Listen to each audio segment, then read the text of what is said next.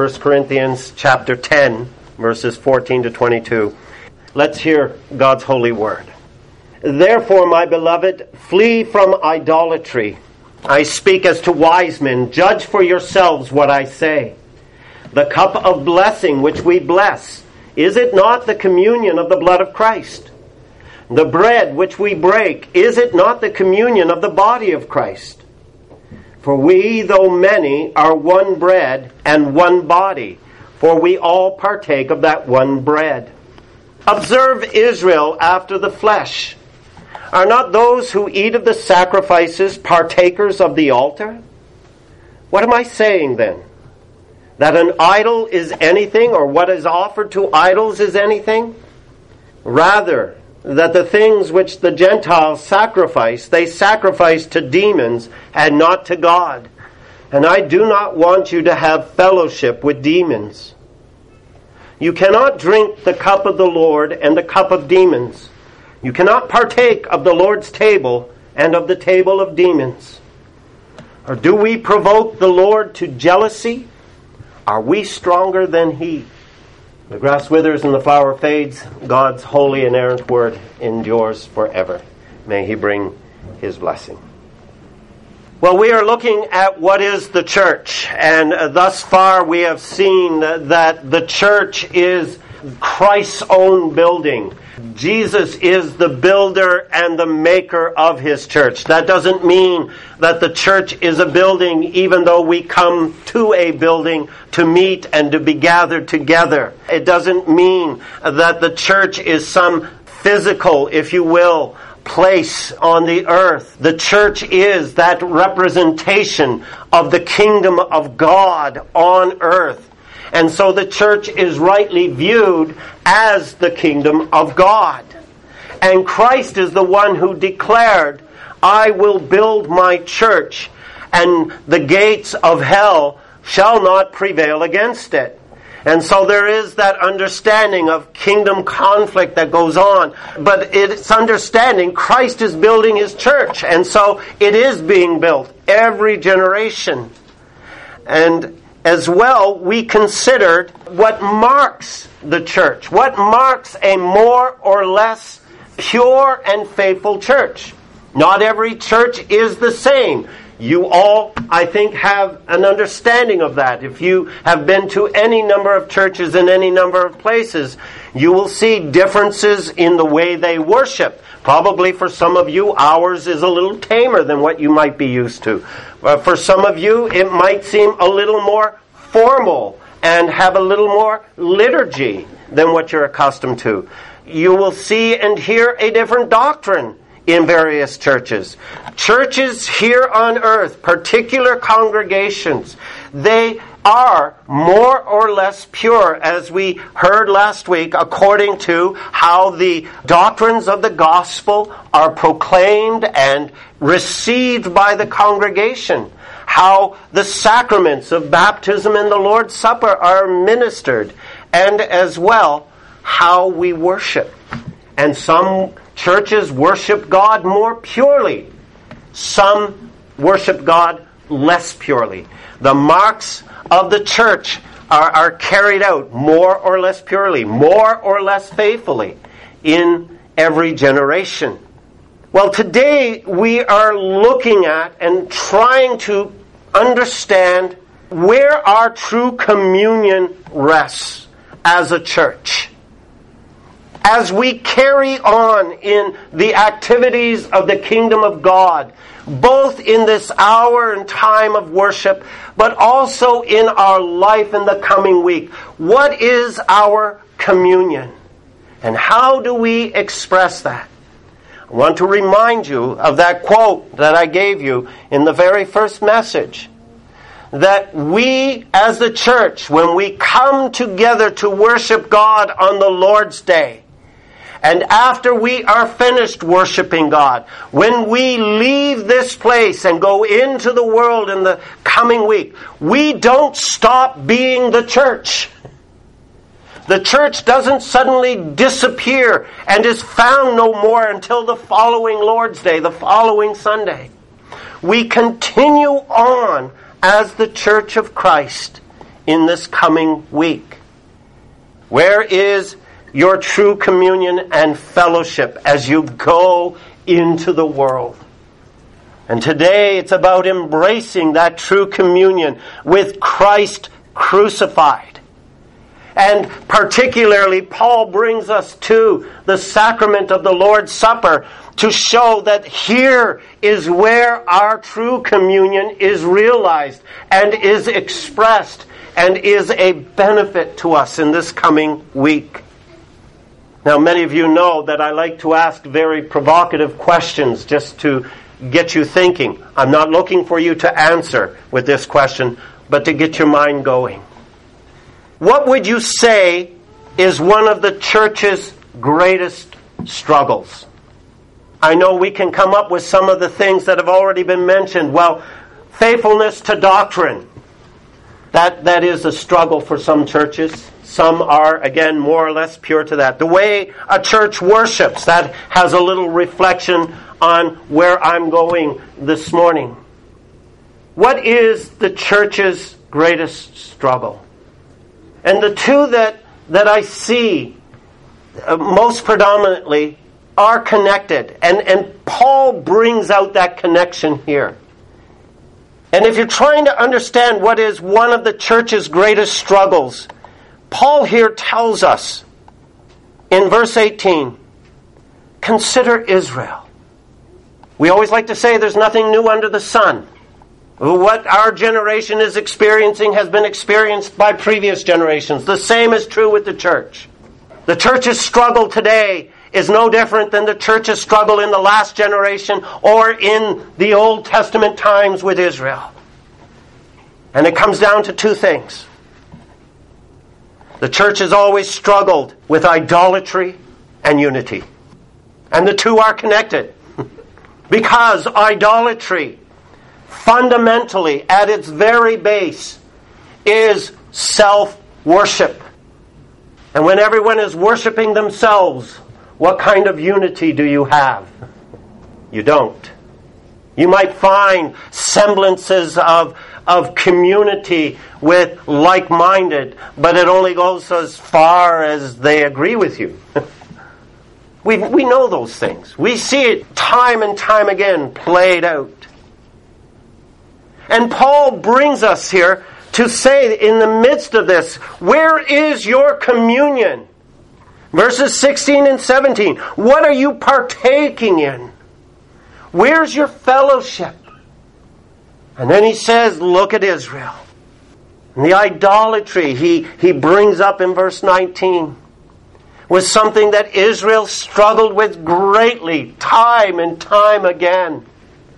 And you have a semblance of that, and we'll cover it more clearly in just a few minutes. But if you look at verses 5 down to verse 11, Paul gives examples of Israel's idolatry. And it seems not even within a few weeks of coming out of Egypt and Moses is on the mountain, there is idolatry cropping up in a violent way against the holiness of God with the golden calf. It didn't take them long, did it? And then you look at the course of the Old Testament, and as idolatry rose within the life of Israel. Bear this in mind. Some of you may not have this understanding of theology. But Israel is the Old Testament church in its infancy. It was God's representation of His kingdom to the world. You want to know God? Come to Israel and you will see your God. But as idolatry increased, what happened to the unity of Israel? It decreased. Their communion became more with the world around them than it did with one another in Christ. Isn't it interesting? The Apostle John, when he wrote his first letter after he wrote the Gospel, and he was dealing with issues that had risen up within the church, and how the church was beginning to stray into something we call Gnosticism. Isn't it interesting when you read that letter, 1 John, that it ends with this little verse, 1 John 5, verse 21. Little children, keep yourselves from idols. Amen. Boom. It's thrown out there. John Calvin said, what did he say about man's heart? Man's heart is a factory of idols. And even within the Christian's redeemed heart, we struggle with idolatry. Let's not forget this letter is being written to the church. Observe Israel and how they struggled with idolatry. And consider your communion as a church. We live in a time when the church wants to be relevant. How many of you have heard that? We want to be relevant. We want to be winsome. We want to be accepted. We want to be able to respond to people's needs, all which I don't think are wrong. But when you look at the church, ask yourself, where have they looked to be relevant, to be winsome, to be accepted, to respond to people's needs? And what you've seen often, time and time again, they have looked beyond the realm of Holy Scripture to what the world looks at and delights in. And says if we're going to be relevant to this world, we must understand what they find relevance in. And so we'll take that on, and so minister to them. And that downward spiral into idolatry begins when the church starts looking beyond God and His Word in order to be relevant. You know, in the last 12 years alone, I've seen this within North American Christianity churches. Christmas parties with Santa dropping in to deliver gifts to children. Super Bowl party. We've canceled our evening service so that we can watch the Super Bowl. I'm sure God delighted in that. It's really sad, isn't it? It gets worse. American Idol. Pick your song and we'll sing it for you on Sunday. And we're not talking about worship songs. It's horrendous. I hope your heart's breaking.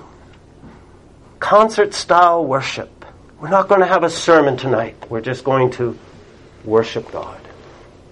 As though sitting and hearing God's word read and proclaimed isn't worship. Our hearts are factories of idols. And that's the trouble the church has. And when we fall into that downward spiral of idolatry, trying to be relevant, trying to be winsome, trying to be accepted, trying to respond to people's needs, our communion, both with Christ and with one another, dissipates. It's the natural end of such idolatry. I don't mean to sound so rough, but that's the reality that we're always dealing with.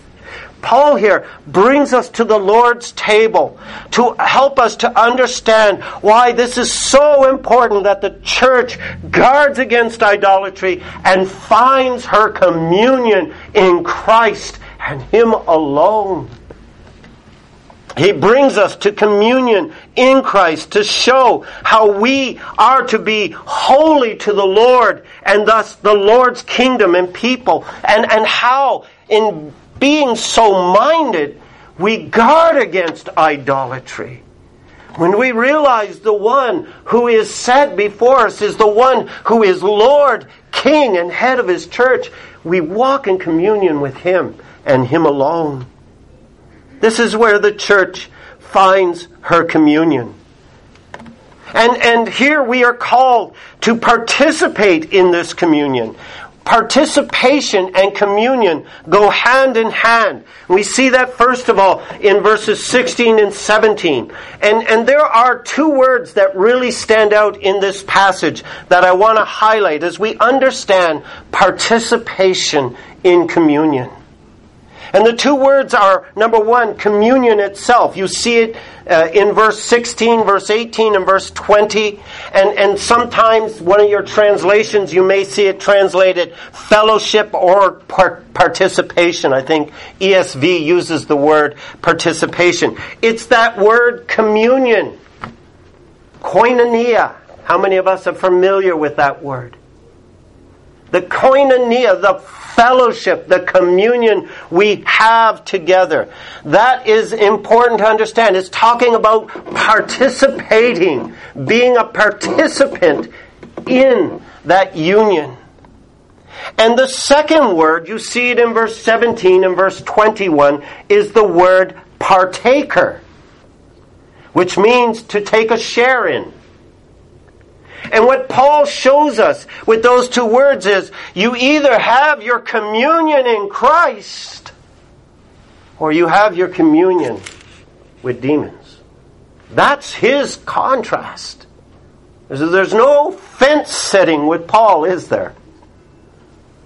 What a dramatic picture he sets before us. Where's your fellowship? Where's your communion? What are you partaking in? Is it with Christ or with demons? But this is dealing with that issue of idolatry. And in consideration of that issue of idolatry, he begs the question as he brings up the matter of communion itself and the Lord's table that's set before us. What's so special about this communion meal? Now here's some good doctrine for you to lay hold of. What is so special about that tiny piece of bread that you get and that little cup of juice or wine that you drink? What makes it so mighty? And what Paul is saying to us in verses 16 and 17 is this reality that bread and that cup bring. The reality of communion is that it is supremely about you fellowshipping in Christ crucified. That's where it is. You are fellowshipping in what He accomplished in His body. When Christ was on the cross and as His body was hanging there unto death, what was happening? Two things. One we're very familiar with. We understand that in dying, Christ provided atonement, and part of that atonement was having all of our sins as His people being placed upon the body of Christ. And the bread is representing Christ in His body, bearing away our sins and the justice we deserve for all our sins. He physically and really endured that in His death on the body. It flows from the Old Testament, where the high priest was to take the sacrifice, put his hand on the head of that lamb, and pronounce all of Israel's sins upon that creature. And then it was killed, and the second one was sent off into the desert to represent that work of Christ, what He accomplished with His body, the bearing away of all our sins. Beautiful, isn't it? The quenching of God's judgment against us. What does every one of your sins deserve? It deserves death. It deserves hell forever. Each sin, the combined mass of all our sins, has been laid on Christ, and He has made atonement for all of them. Isn't that wondrous? For all of us as His people. But Paul brings out another reality of this table, of this communion. And that is that union with Christ's crucifixion means that the Father has purchased us with the blood of His Son. He has purchased for Himself a people to be His own people. And Paul already brought that out. If you were to go back in 1 Corinthians to chapter 6, verses 19 and 20, you would hear, if you haven't memorized these verses, you should. But he says here, do you not know that your body is the temple of the Holy Spirit who is in you? It's 1 Corinthians 6, verse 19. Whom you have from God. And you, listen to these words, and you are not your own. Get that, dear Christian. You're not your own. For you were bought at a price. And what did it cost God to purchase you so that your body and your soul could be a dwelling place for His Spirit here on earth? It cost the crucifying of His Son in your place.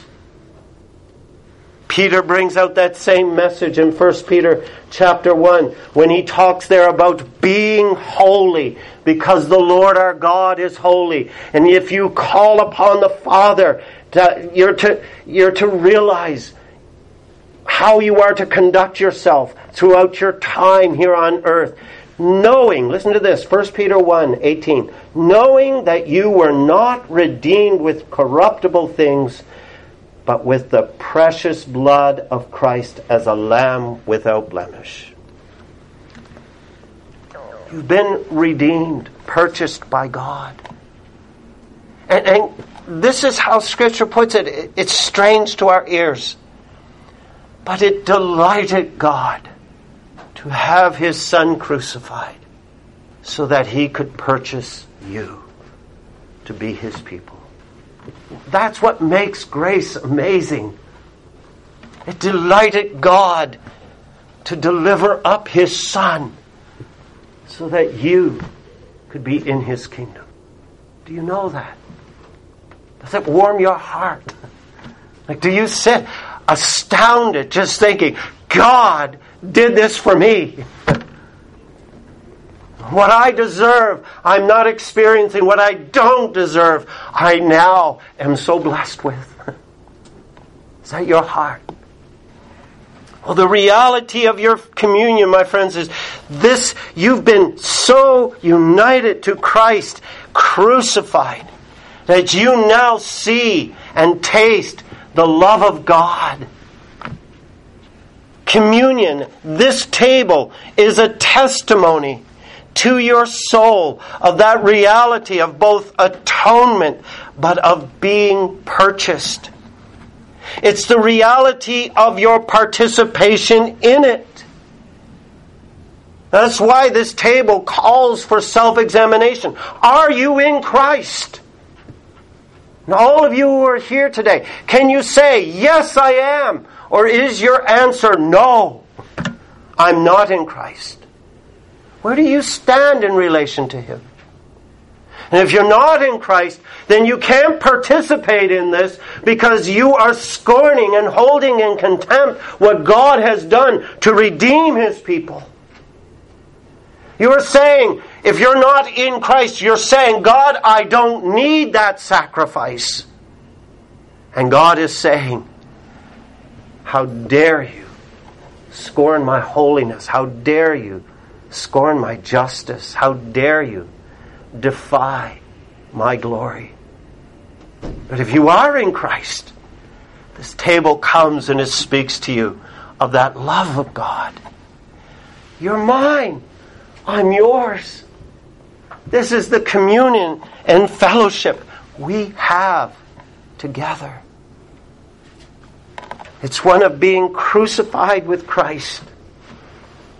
And what did Paul say about that in Galatians 6:4?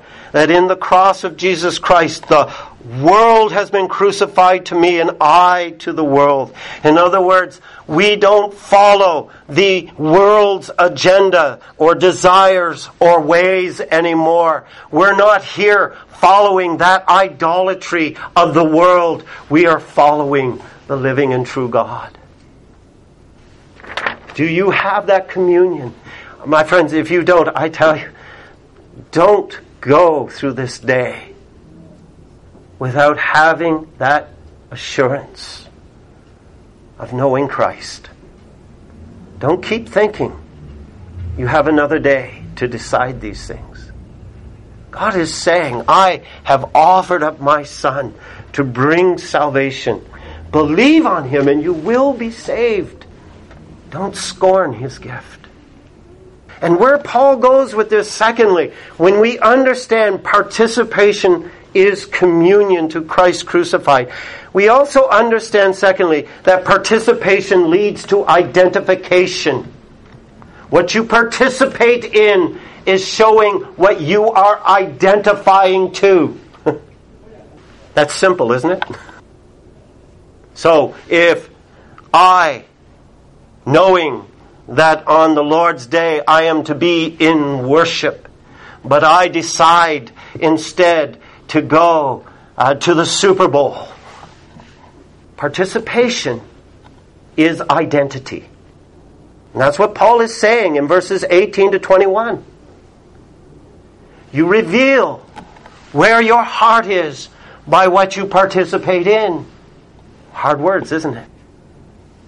And he tells us to observe Israel here.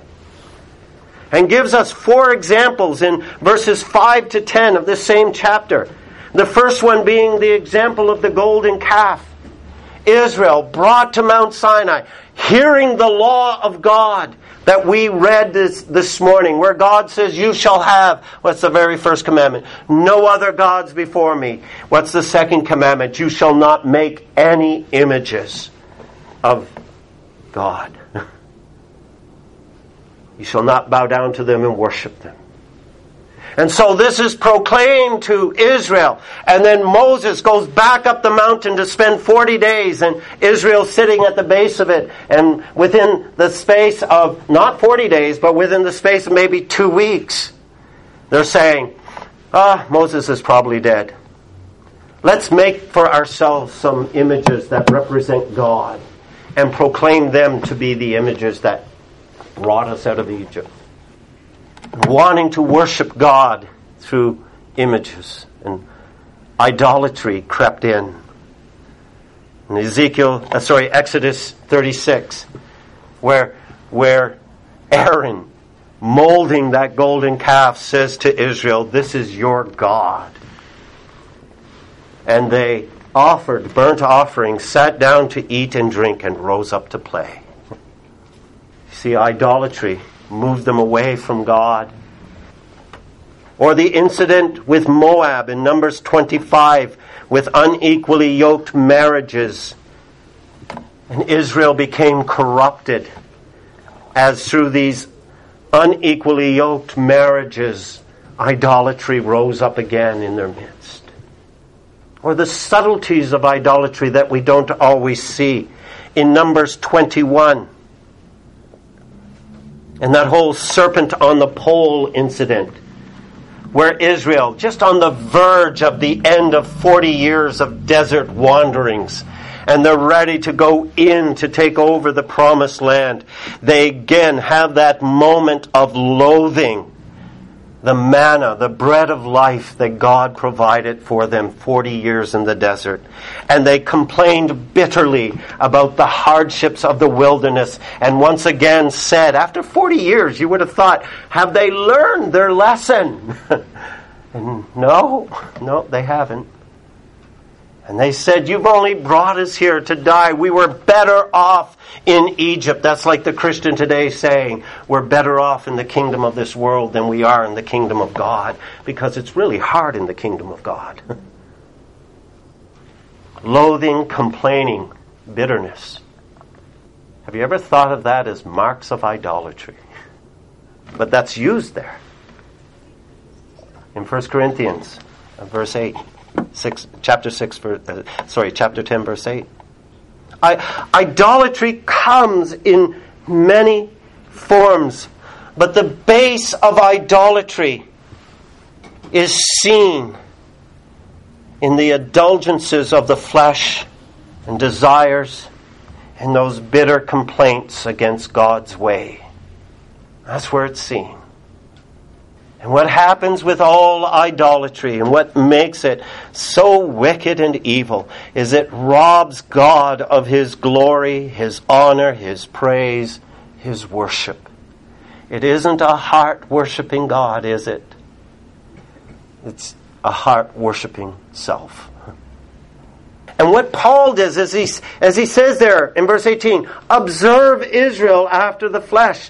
He goes on to say, what am I saying? Is an idol anything? No. But what's the offering behind it? What's the motive of the offerings to idols? What's really happening? And he goes on there to say very dramatically, look at what you're identifying with. And he uses again the Lord's Supper as that analogy. Just as participating in the Lord's Supper identifies you with the redemptive work of Christ, His death and His resurrection, just as participating in these elements is saying, I am with Christ, so participation in the pagan, hedonistic activities of the world around us is fellowship with demons.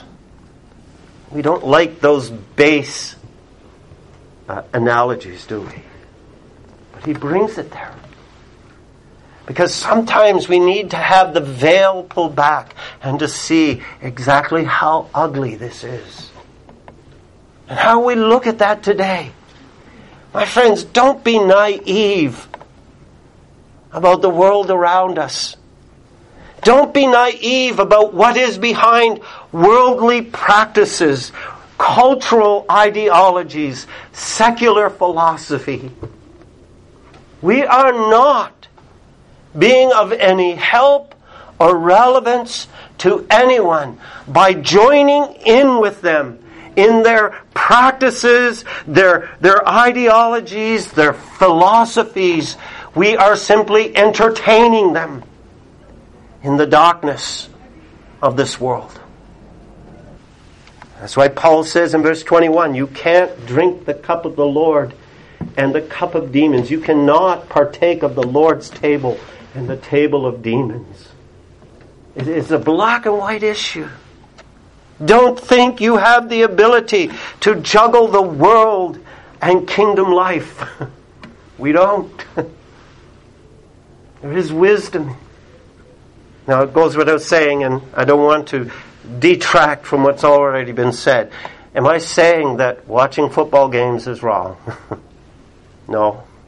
Sacrificing worship to do so? Yes. Sacrificing the Lord's Day? Yes. The commands are clear. Because what happens when we start uniting to the world and its ways, that subtle idolatry, is that our hearts begin to move away from God. Not a huge jump into the pool, but boy, we start wading and we don't realize how deep the water is. And that brings us to the last point that Paul makes there. Participation is communion. Participation leads to identification. Participation provokes jealousy. In verse 22, you're provoking the Lord to jealousy. Just as a husband or wife is entitled to their own spouse's affection and will not tolerate the sharing of those affections with another, so it is with your communion with God. He does not tolerate rivals in our life. We heard the second commandment already. God is telling you that because He has redeemed you, you belong to Him. You've been betrothed to Christ. Set your affections there. The jealousy of God is a righteous anger that does not allow for rivals. That's why Paul, at the very beginning in verse 14, comes out with that imperative: flee idolatry. And as he ends it, he brings us to the jealousy of the Lord. What he's saying is, flee idolatry. Watch out for those footholds of idolatry in your life, because what you are doing is you are provoking the jealousy of God. And who here thinks they are stronger than God? That sounds so solemn, doesn't it? But it is. Because this is life and death, eternal life and eternal death. And the Lord here has declared we have been sealed by Christ, by the blood of the Lamb, by the body of Christ crucified for us. We have been sealed in Christ for eternal life. Why give that up for these things of the world that are geared to take us away from Him? So my friends, where is your communion? Who do you identify with? Do you comprehend the love of the Father for you in Christ? Does that seal your heart in devotion to Him? Ask yourself these questions. Seek the Lord. Seek His kingdom. Seek His righteousness. He is a God who delights in the lives of those whom He has redeemed. Let us pray.